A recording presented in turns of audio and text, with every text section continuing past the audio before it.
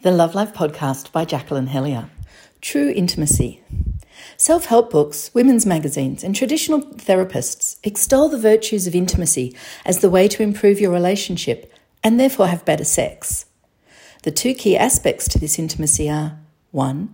To become more connected by spending more time together, and 2.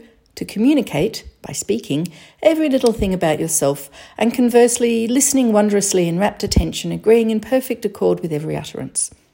Which would imply that most of us haven't got a snowflake's chance in hell of having a decent sex life. Fear not.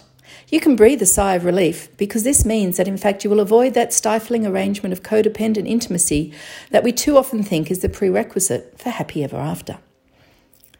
Now, certainly intimacy does require connection and communication, but it's the how, the what, and the how much that matters. Let's look at two fundamental aspects of intimacy, connection and communication, debunk a few myths, and look at what really matters. First, connection. Supposedly we need to have lots of quality time together to feel intimate. But in fact, you don't have to even be physically near each other to feel connected. Especially in this digital age, there are myriad ways to connect without being physically present. Even when you are together, it doesn't have to be quality time. The time that is spent highly focused on each other, more of that rapt attention stuff. Just spending time together in an unfocused, hanging out kind of way can actually be a better way of enjoying each other's company than high-intensity time together. I mean, how often have you seen couples in restaurants eating without speaking? There's not a lot of intimate connection going on there. They'd be better off doing the gardening together or going for a walk where there's more distraction, less intensity, and surprisingly more ease of connection. We're also supposed to improve our connection by sharing common interests and learning to enjoy those that aren't in common. Well, that's not totally necessary either. While it's good to have some interests in common, you don't have to have everything in common, and there's no onus on you to learn to like those that aren't. There's nothing wrong with having different interests. It doesn't mean you're not suited to each other. It doesn't mean that you're not close. Quite the opposite, in fact. Maintaining connection in the face of difference is bonding if you respect and appreciate the difference. This can be intimidating for some people, though. They fear that sense of separateness. They fear that if they're not fused together, that they could lose the other person. These people become jealous and fiercely attached to their partner. Any sense of flirting is felt as potential or actual infidelity and is the hovering angel of death to the relationship. In that atmosphere, there is no trust, only a desperate clinging. This is not true intimacy. It's also intimidating because of the threat of rejection. If your partner is different to you, then they may not agree with you, and that can be a frightening thing. It's scary to know that the person whose opinion you value the most and whose agreement you crave might reject your thought or action or opinion. Shock, horror. Difference of opinion might cause disharmony, and we all know that the perfect relationship is harmonious. It might be, but not through fear of difference. Only through appreciation of difference can you get anywhere near a perfect relationship. If you're holding yourself back and not expressing your true self, not living with a sense of integrity because you fear your partner's disapproval and crave their validation, then you're not being truly intimate.